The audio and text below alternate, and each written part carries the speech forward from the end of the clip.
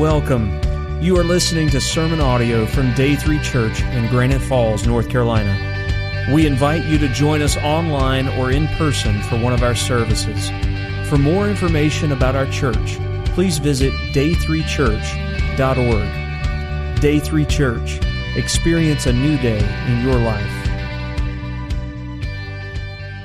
I think we make a mistake sometimes because in the South, we think of the South being the Bible Belt. And I think due to that, we have this misconception that because we're in the South and there's churches on every corner, that means that everybody believes the Bible is God's Word.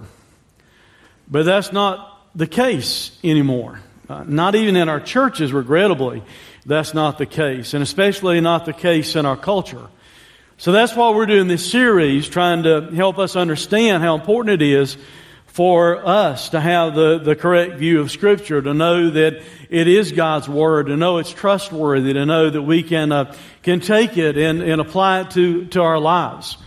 There's a need in the day that we live in for us to kind of restore the Bible to the table of debate inside of our culture, to where people at least consider the possibility of it being true, to where they will apply it to their lives.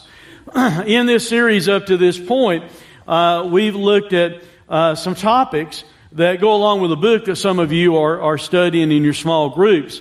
The book is entitled 7 Reasons Why You Can Believe the Bible. And we're kind of taking those titles and using them in this series of the chapters. Up to this point, we've talked about a logical reason to believe the Bible.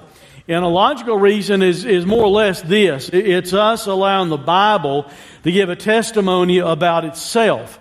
And the reason that should be logical is that we are allowed to share information about ourselves that no one else could know if we fail to share that. So God shares with us through His Word, reveals to us through His Word things that we could not know otherwise. So that's why it is a valid argument for us to say we ought to believe the Bible from a logical standpoint. We also have talked about the historical reason to believe the Bible. And in that message, we more or less looked at archaeology and how many discoveries have supported the Bible. Last week, we looked at prophecy and how prophecies that have been fulfilled should give us the confidence we need to believe the Bible. Now, I loved last week. I had some of you come up and say that you loved last week. You're glad you got all the notes handed to you because we were having some projector problems last week, so we printed out a larger handout. I will tell you, I probably won't do that all the time, but if you wanted any given Sunday, my email's located there in the updates every week. You can send me an email. I can send you the whole document to where you can have it at home and study it.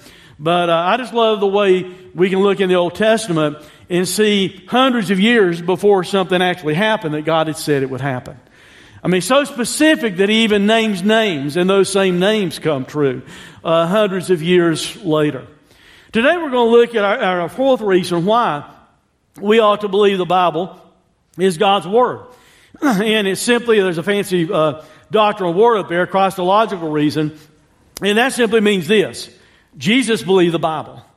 And we need to look at the fact that Jesus believed the Bible and give that credence in our own lives. That if Jesus believed the Bible, then we ought to believe the Bible. See, here's kind of the foundational thing about that. If you think when you try to deny Scripture or try to believe this part of the Bible is not true, that part of the Bible is not true, here's the danger with that. Jesus quotes those passages of Scriptures. And when we try to say, well, we don't really believe the Bible's true, oh, we love Jesus over here, you can't have it both ways. Either Jesus is God in the flesh, and Jesus clearly knew what He was talking about, or Jesus was carrying out some type of farce. And you can't go both directions with it. So we're going to look today at passages of Scripture that Jesus quoted, that Jesus believed in. And for you to think, well, no, I'm just kind of attacking the Bible. I don't necessarily believe all the Old Testament. Here's what you've done. By doing that, you attack the deity of Christ. When someone tries to tear apart the Bible and disbelieve the Old Testament. Now, in the message today, I'm going to be talking about passages of the Old Testament Jesus believed, and somebody might be thinking, well, why didn't you just say Jesus believed the whole Bible? Well, he does, but at the time Jesus was saying these things, the New Testament wasn't written yet.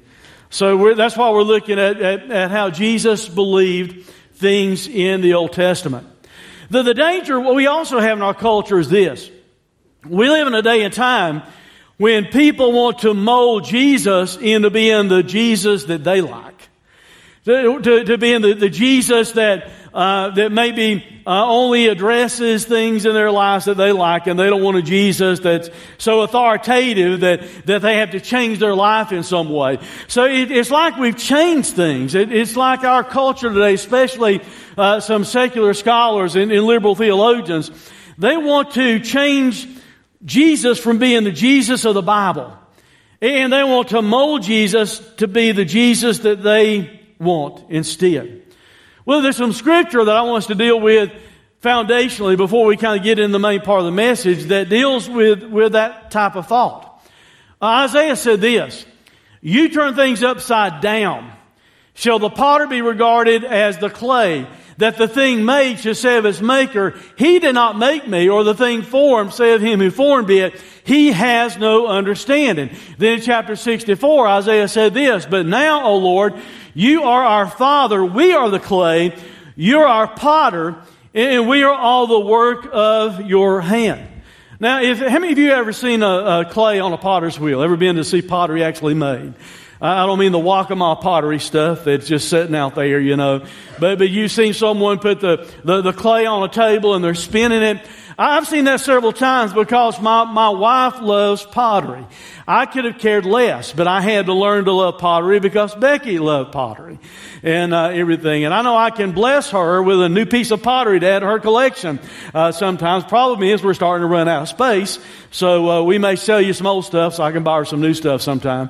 But anytime we have ever been anywhere and watched some pottery being made, being spun out on the potter's wheel, I have yet to see a piece of clay talk to the potter and say, "I want you to make me into a cup." Or "I want you to make me into a pitcher."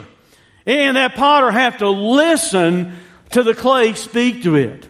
No, you see, the potter instead has control over that clay, and he molds that clay into what he wants it to be. That ought to be our mindset when it comes to Jesus, when it comes to God the Father, the Holy Spirit, when it comes to the Bible. Our mindset ought to be this. We're the clay. He gets to mold us. It's not the other way around. See, Isaiah said, "You've turned things upside down." Guys, we live in a world that's turned upside down.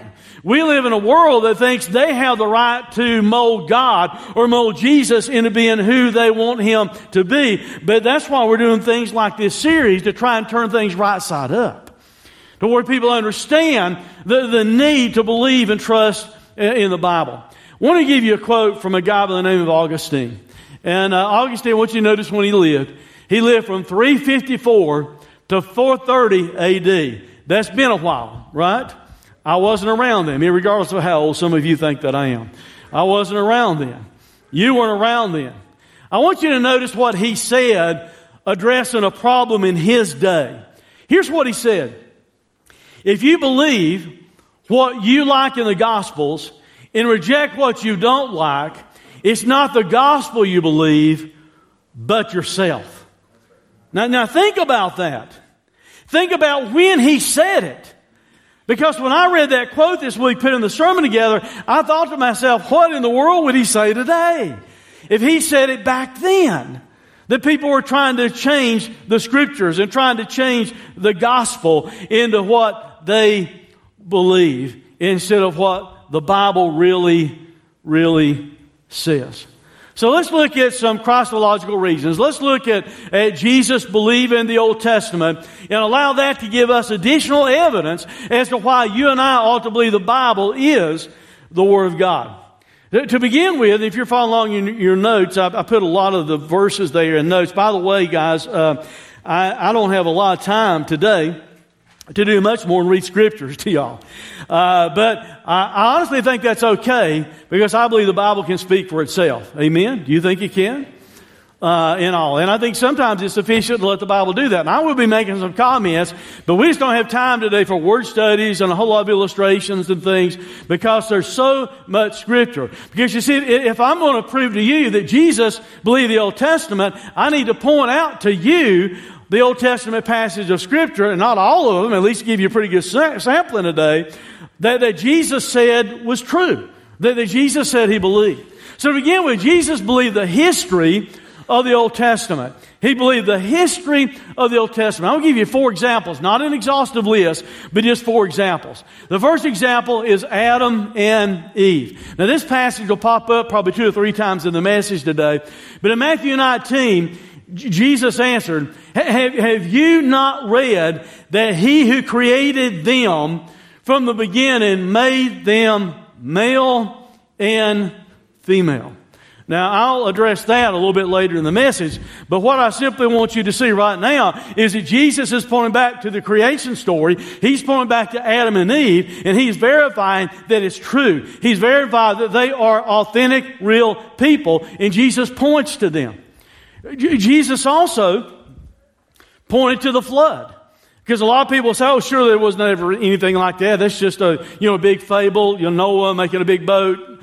God putting all the animals on board and everything like that. Well, here's what Jesus said.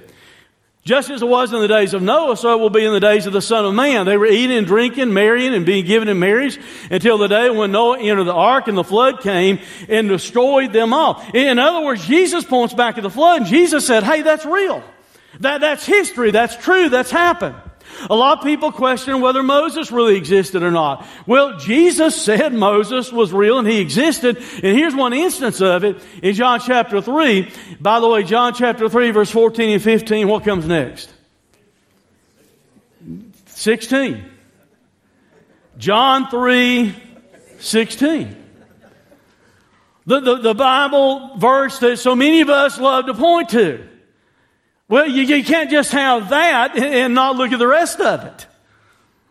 And here, Jesus said, and as Moses lifted up the serpent in the wilderness, so must the Son of Man be lifted up, that whoever believes in him may have eternal life.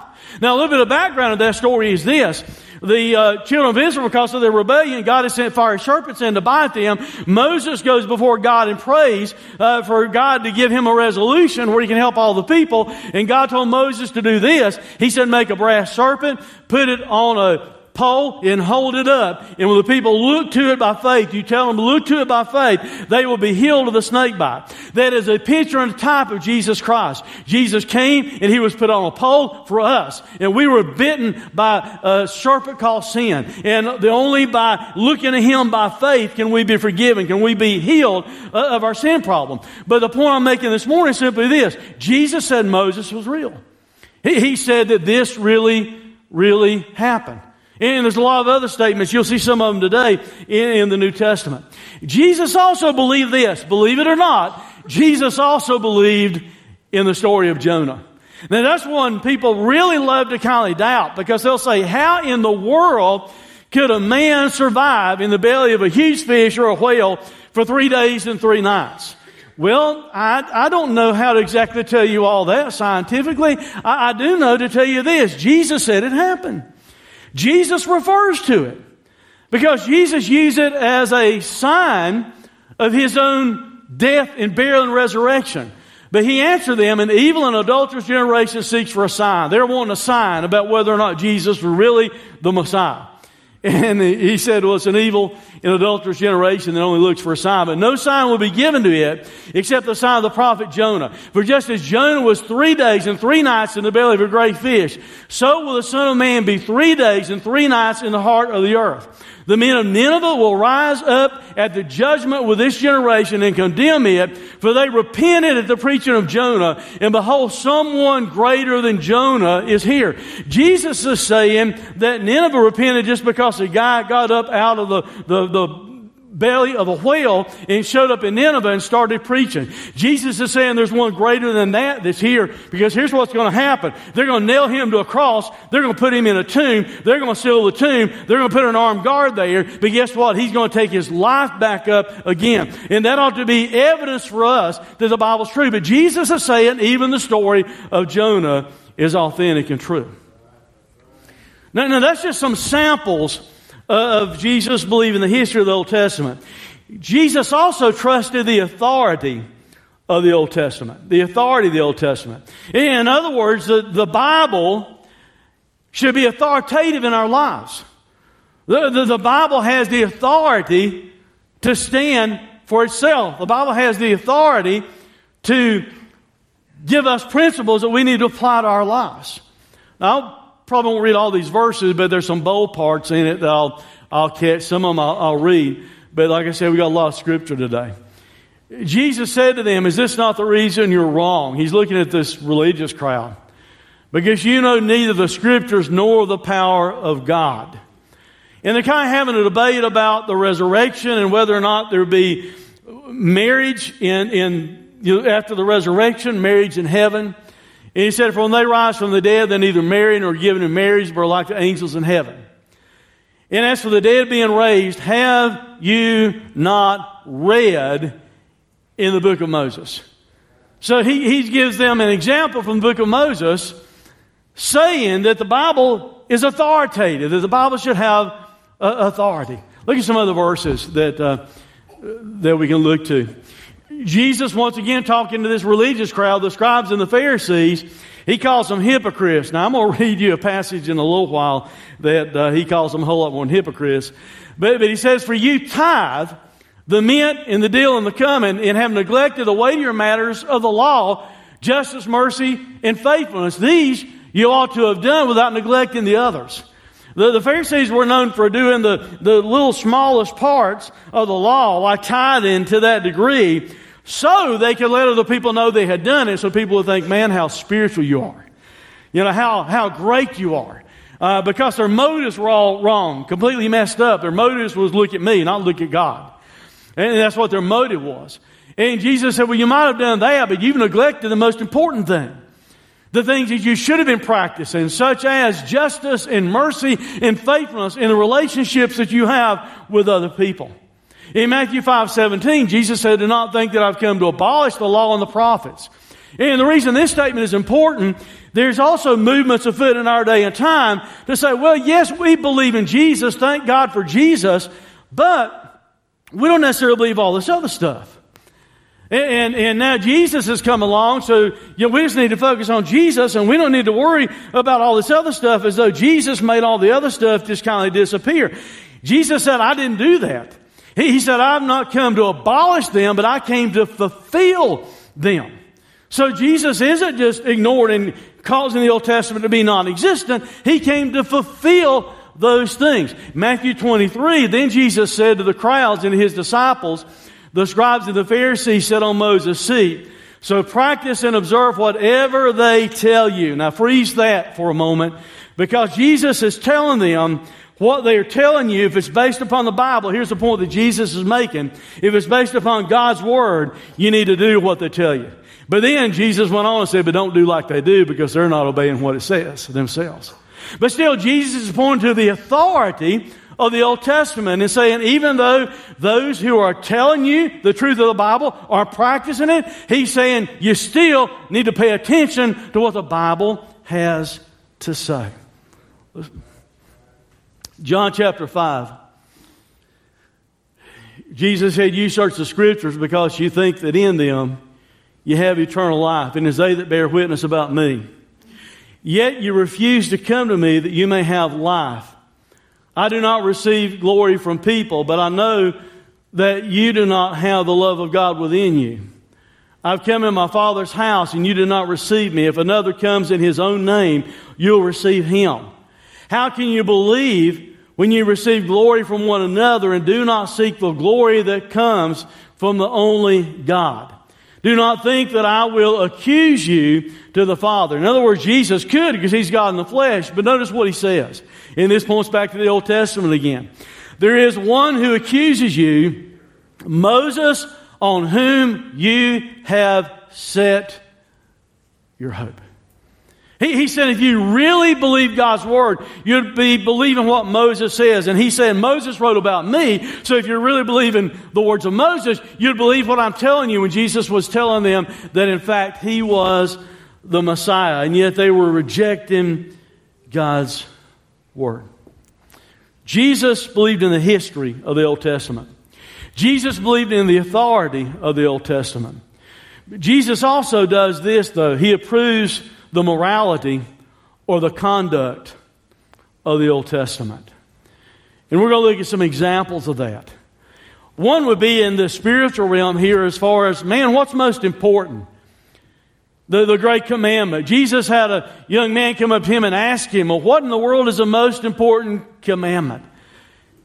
And what Jesus responded to them was this. He said to him, you shall love the Lord your God with all your heart, with all your soul, and all your mind. And then he said, second to it is that you need to love your neighbor as yourself. So in response to the current day question in the day of Jesus, tell me what's the most important commandment. Jesus points to the Old Testament. Jesus points to the law. And he says this, you're to love God first. God is to have the most important place in your life. Jesus also pointed toward the Old Testament morality in terms of the definition of marriage. The definition of marriage. In Matthew 19, we read part of this a moment ago. Jesus answered them, have you not read? And anytime you see that in the Bible, it's really Jesus saying this. God said this. Aren't you paying attention to it? When he says, have you not read that he who created them from the beginning made them male and, what does it say? Female. He's getting ready to talk about marriage, about them being joined together. He doesn't say male and male, and he doesn't say female and female. I'm not trying to make anybody uncomfortable this morning, and I'm not trying to come across as bigoted in some way, and you'll see why in just a minute. I'll be pretty clear in just a minute. That's not what I'm doing. But at the same time, we as Christians cannot be afraid to hold to what the Bible says. And that doesn't mean we have to be mean-spirited about it. We don't need to be hateful about it. We need to communicate it in a way that people will hear. That we need to understand, or they need to understand, that we're not just trying to condemn them as a person. We're condemning their actions and their choices. Jesus loves them as much as he loves me or anybody else. Jesus died on the cross for them also. But we can't reel back in the truth of the gospel just because our culture, the truth of the Bible, just because our culture is trying to push that upon us. He said, therefore a man shall leave his father and his mother and hold fast to his wife, and they shall become one flesh, so that they're no longer two but one flesh. What God therefore has joined together, let no man separate. So when you're looking at the terms of marriage, Jesus defines it as being between a man and a woman. I understand that's a huge debate in our culture. I understand people want us to accept homosexual marriage and same-sex marriage. And we want to accept it as though there's nothing wrong with it. My problem with that is this. It's not up to me. It's not up to me to set the rules. It's not up to me to change the rules. It's not up to the Supreme Court to change the rules. God is the one that's in supreme authority, and God has clearly spoken in His Word that marriage is supposed to be between a man and between a woman. And we must hold to the truth of that, but do it in the right way. I'm reading a book right now by James Emery White, and he's the pastor of Mecklenburg Community Church.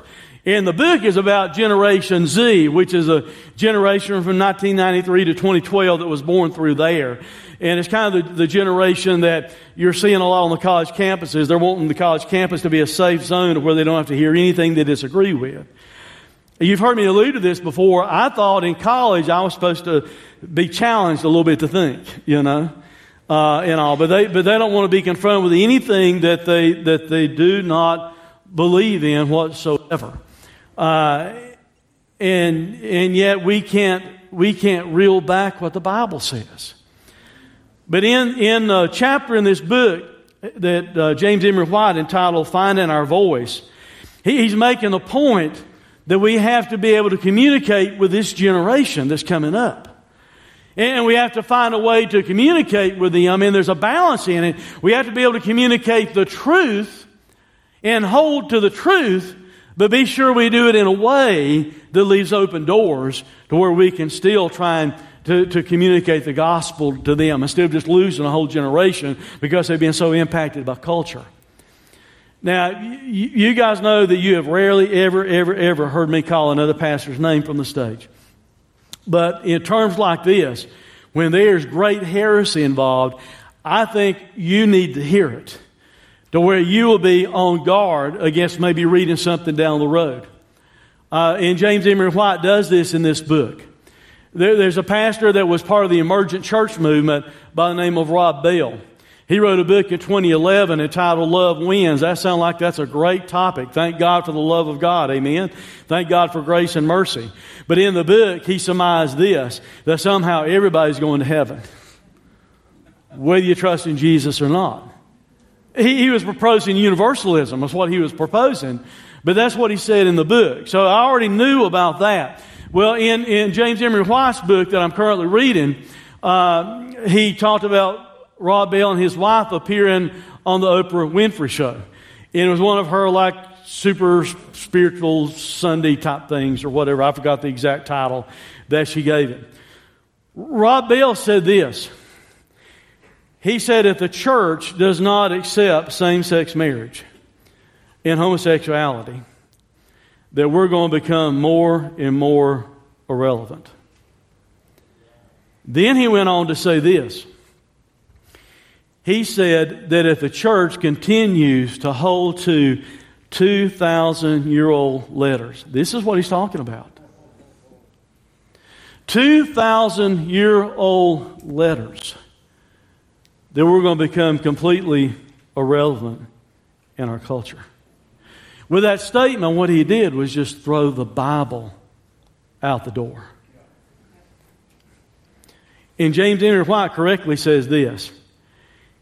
He said if we don't hold to the Scriptures, the church will become irrelevant in our culture. Because we're the ones that are here to do that. To hold to what thus saith the Lord is. Instead of shrinking back from it and holding to it. Jesus said marriage is between a man and a woman.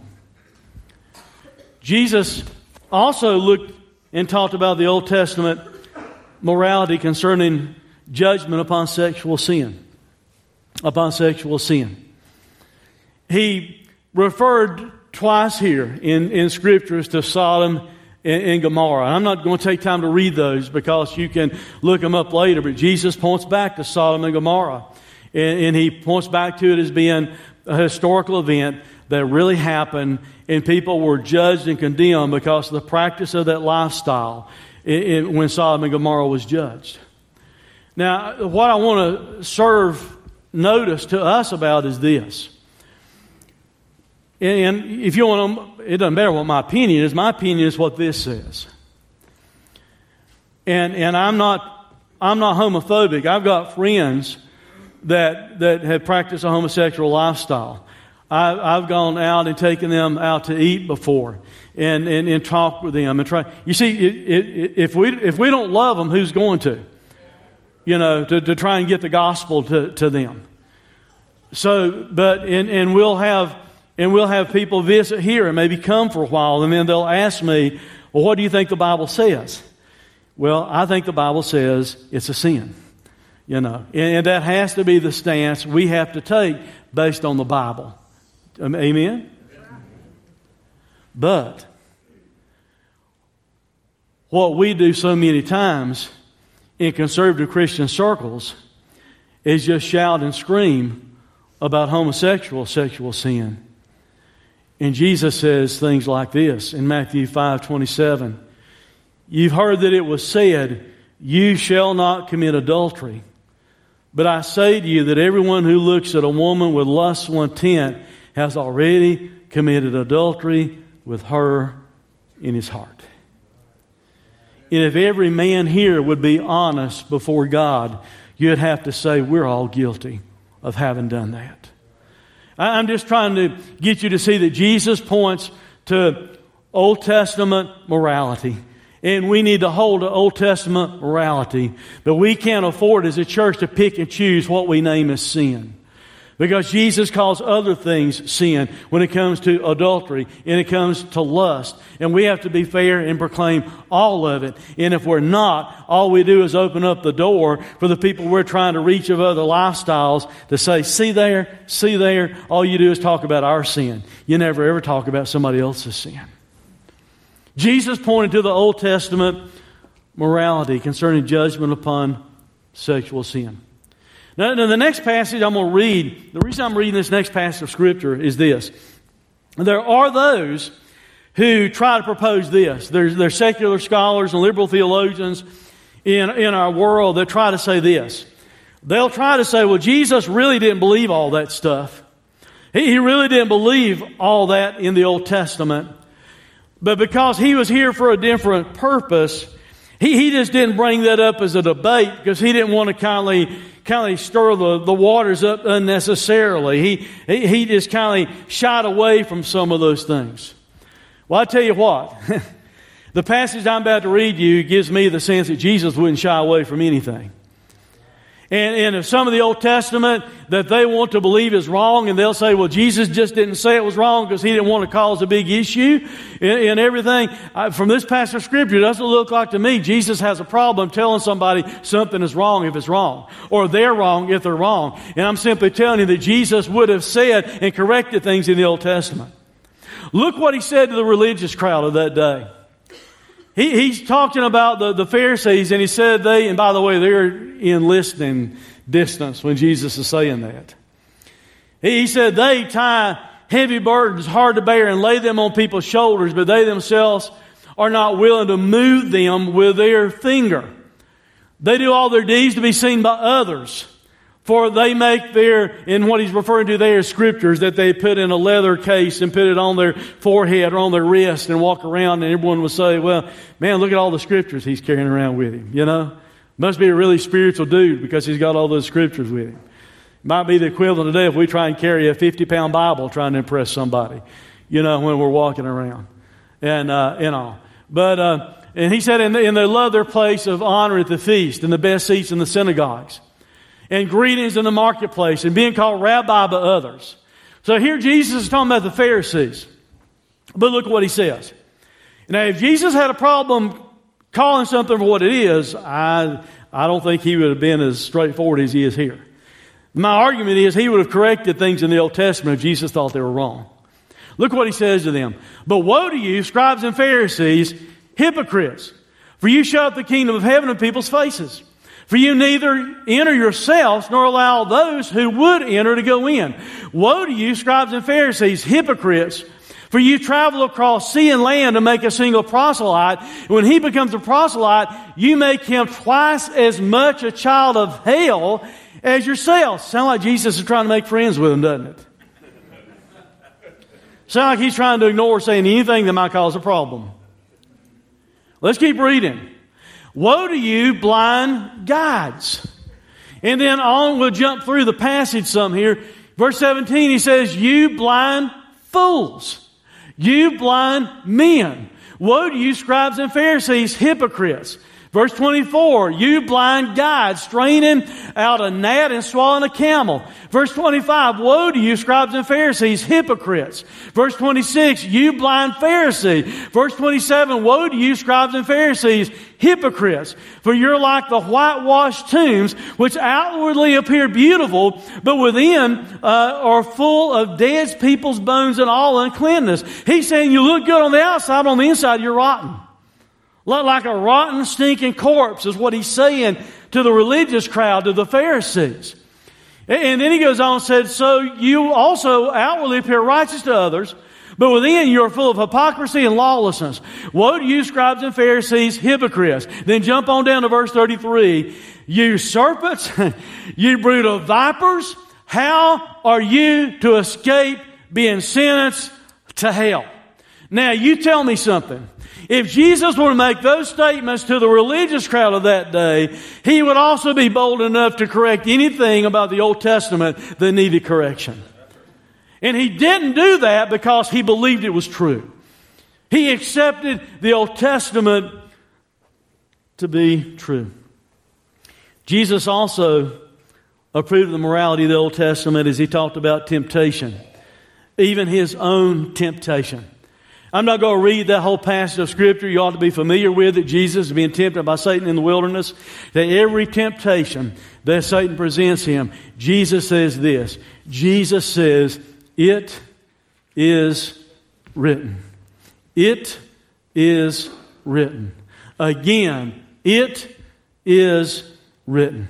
And when you read that in the original language, it literally means this, by the tense of the word that's used. Jesus is saying, it stands written. That means it was written and true when God first said it. It's still true today. It will always be true. And he used that in defense of the temptation that he's receiving. I would suggest to you that ought to be our pattern.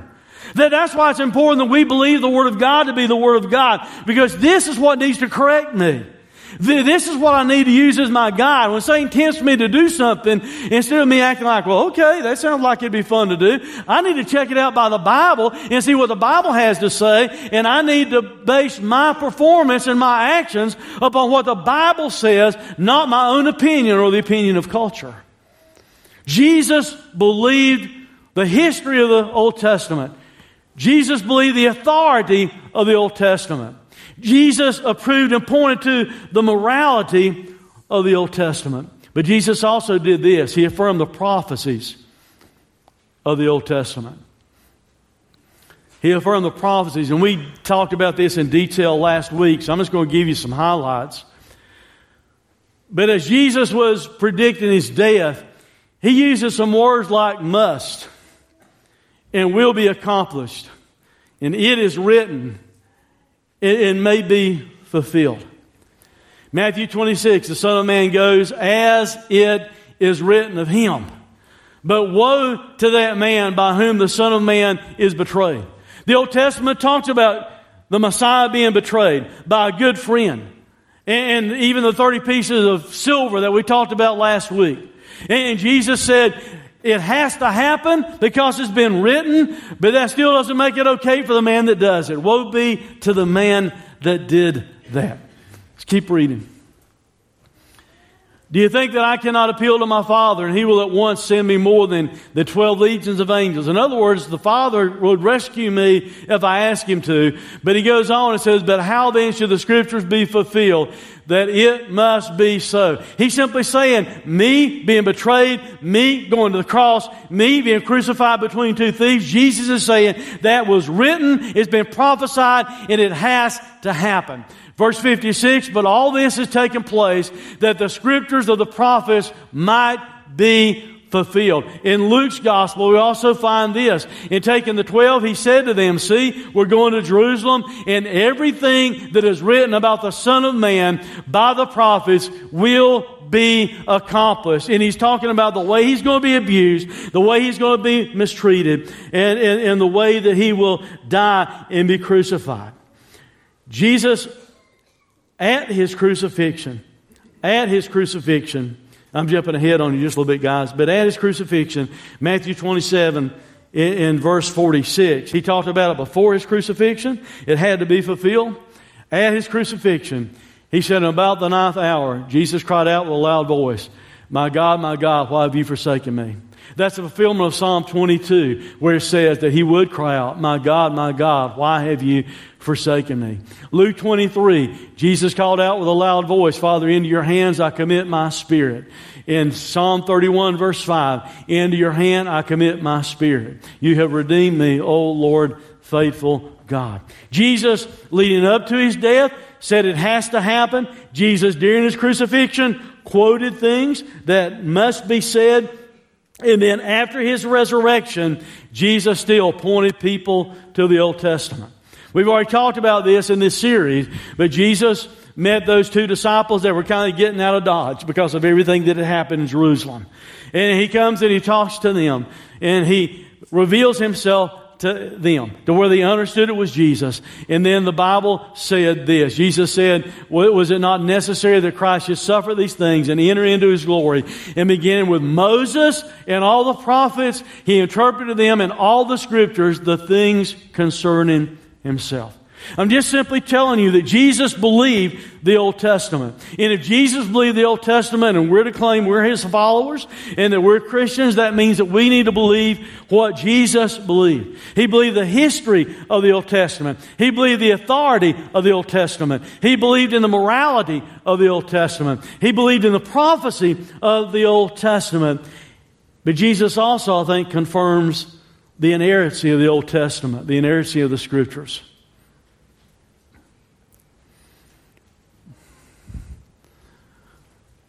Jesus considered the Bible to be God's Word.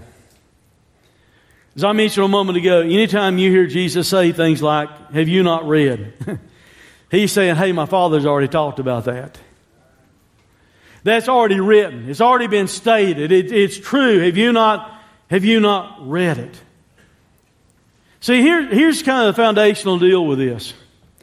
If God is perfect, logically speaking, I think His Word would be perfect. If God is pure, logically speaking, I think we need to assume that His Word is pure. If God is without error Himself, I think we ought to surmise from that would mean that it's free from error.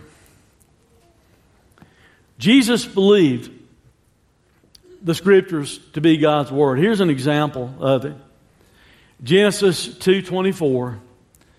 Therefore a man shall leave his father and his mother and hold fast to his wife, and they shall become one flesh. We've read this before, but I just want you to see how it was stated in the Old Testament. The man and his wife were both naked and they were not ashamed. We don't have time for this today, but by the way, originally, God's the one that created sex, and there wasn't anything dirty about it when He created it. We're the ones that messed it up. But later in Matthew 19, you have Jesus quoting, have you not read that He who created them from the beginning made male and female, the scripture that we read earlier. Jesus is confirming, He's looking at the Old Testament. That's just one sample of it, and He's saying the Bible is true. He did it over and over and over and over again. Jesus considered the Scriptures to be eternal also. Jesus considered the Scriptures to be eternal. He said this in Matthew 5. For truly I say to you, until heaven and earth passes away, not one iota, some of your translations will say not one jot, not one tittle. Not one iota, not a dot will pass from the law until all is accomplished. That jot or tittle, the iota or the dot that's used in this translation, Jesus is talking about some of the smallest punctuation marks in the Hebrew language. It would be like us saying, you know that period on the end of a sentence, that's really important. Or that little mark we make across an I to turn it into a T, that's really important. Well, all that Jesus is pointing out is this, none of it, even to that minute of a degree, none of it will ever pass away. Jesus viewed it to be eternal. And then Jesus also said this. Jesus said the Scriptures cannot be broken. In John chapter 10, second part of verse 35, here's a quote from Jesus. And the Scripture cannot be broken. That kind of tells me a couple of things. One, the Bible's going to be okay. Amen? Let the liberal theologians come. Let the secular scholars come at it however they want to. The Bible's going to stand. It'll be okay. Now, that doesn't mean we can say, well, it's okay, just let things go the way they're going. No, we need to stand for the validity of God's Word because people are being misled in our culture. That's why we still need to stand for it. But if the Scripture cannot be broken, that also tells me this. What this says is important. What this says has application to my life. Well, what this says, I need to pay attention to, and you need to pay attention to. It's not up to me, and it's not up to you to try and break it or change it. We're supposed to bring ourselves underneath the authority of Scripture. It's not the other way around.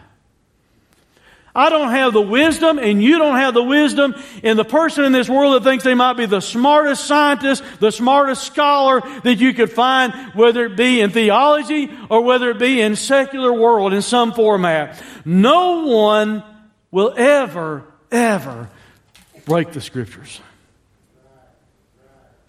They're trying to convince people, and that's why we have to have this series.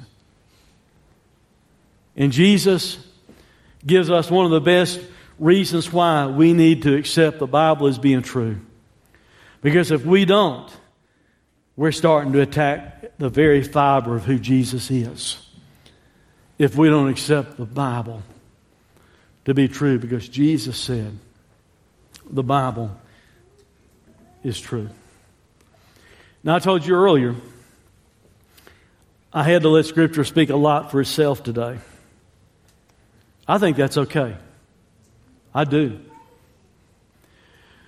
I know we get used to being entertained, and you like to have a lot of illustrations or funny stories, and all that's fine. There's nothing wrong with that as long as it's proper, as long as it's honoring the Scriptures. And we love the music and everything like that. But I tell you something. It ought to be enough for us too, just to come and sit down and hear somebody read through the Bible. Because that's God's Word. And that's why we need to allow it to speak with authority in our lives. Jesus believed the history of the Old Testament, the authority of the Old Testament, the morality of the Old Testament, the prophecies of the Old Testament. Jesus believed the Old Testament was the inerrant Word of God that could not be broken. So as we get ready to have an invitation time at church, where we try and reflect upon everything that's taken place and ask ourselves, God, what do you want me to do with this? God, how are you speaking to me today? As believers, if you already know for sure Christ is your Savior, just maybe you need to ask yourself, are you paying attention to what the Bible really says in your life? Is your operation manual for life the Bible? Because God gave it to us to be that purpose, one of the purposes. I'll buy things sometimes you have to put together. I'll convince myself I'm smart enough that I can put this together. I don't need to read those instructions. After all, I'm a man, right, guys? Who needs instructions? And regrettably, too many times I've gotten kind of so far into it. And I thought, this isn't looking right. And I'd go back and read the instructions, and I'd have to start taking things apart and putting them back together correctly. My life, many times will get messed up and not look right. And I need to come back to the instruction manual and apply it to my life. So as a believer, are you doing that? That's the first part of the invitation. Do you maybe need to bring yourself underneath the authority of Jesus? If you say you're following Him, you say you're a Christian, that ought to also mean this. That ought to mean that we follow what Jesus says, and we agree with what Jesus says, and Jesus says the Bible's true. If you're a believer that's been struggling with the validity and the truth of the Bible, maybe you need to ask God to help you during this invitation. And if you're not a believer, if you're someone in this place that has never ever admitted to God that you're a sinner, that you can't save yourself, you've never ever really trusted Christ as your Savior, you need to bring yourself underneath the authority of Scripture. You need to agree that the Bible says you're a sinner. Quit arguing with God about it. You need to agree and understand you can't do one thing to save yourself. Jesus has already done it all on the cross. And you need to trust in Him and trust in Him alone for salvation. Let's pray.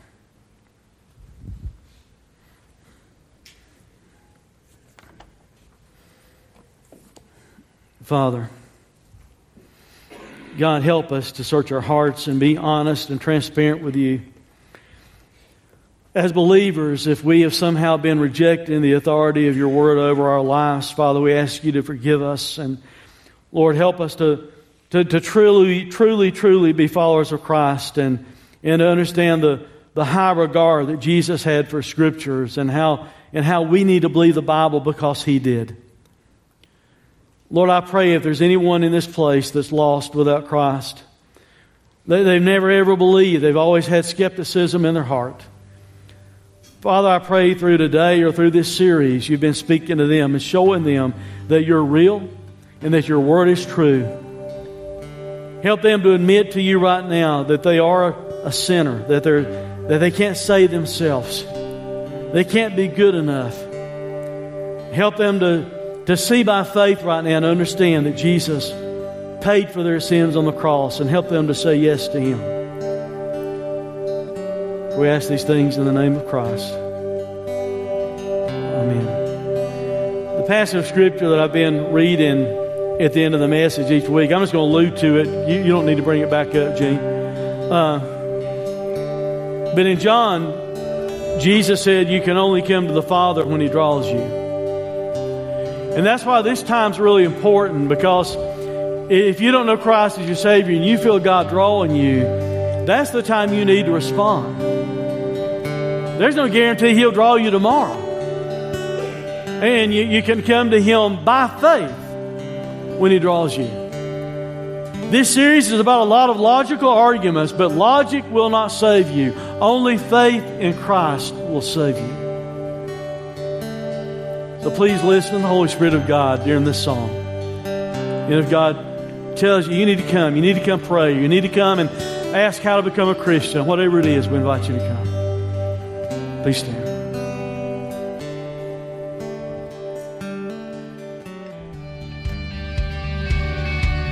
Thanks for listening to this sermon audio production from Day 3 Church.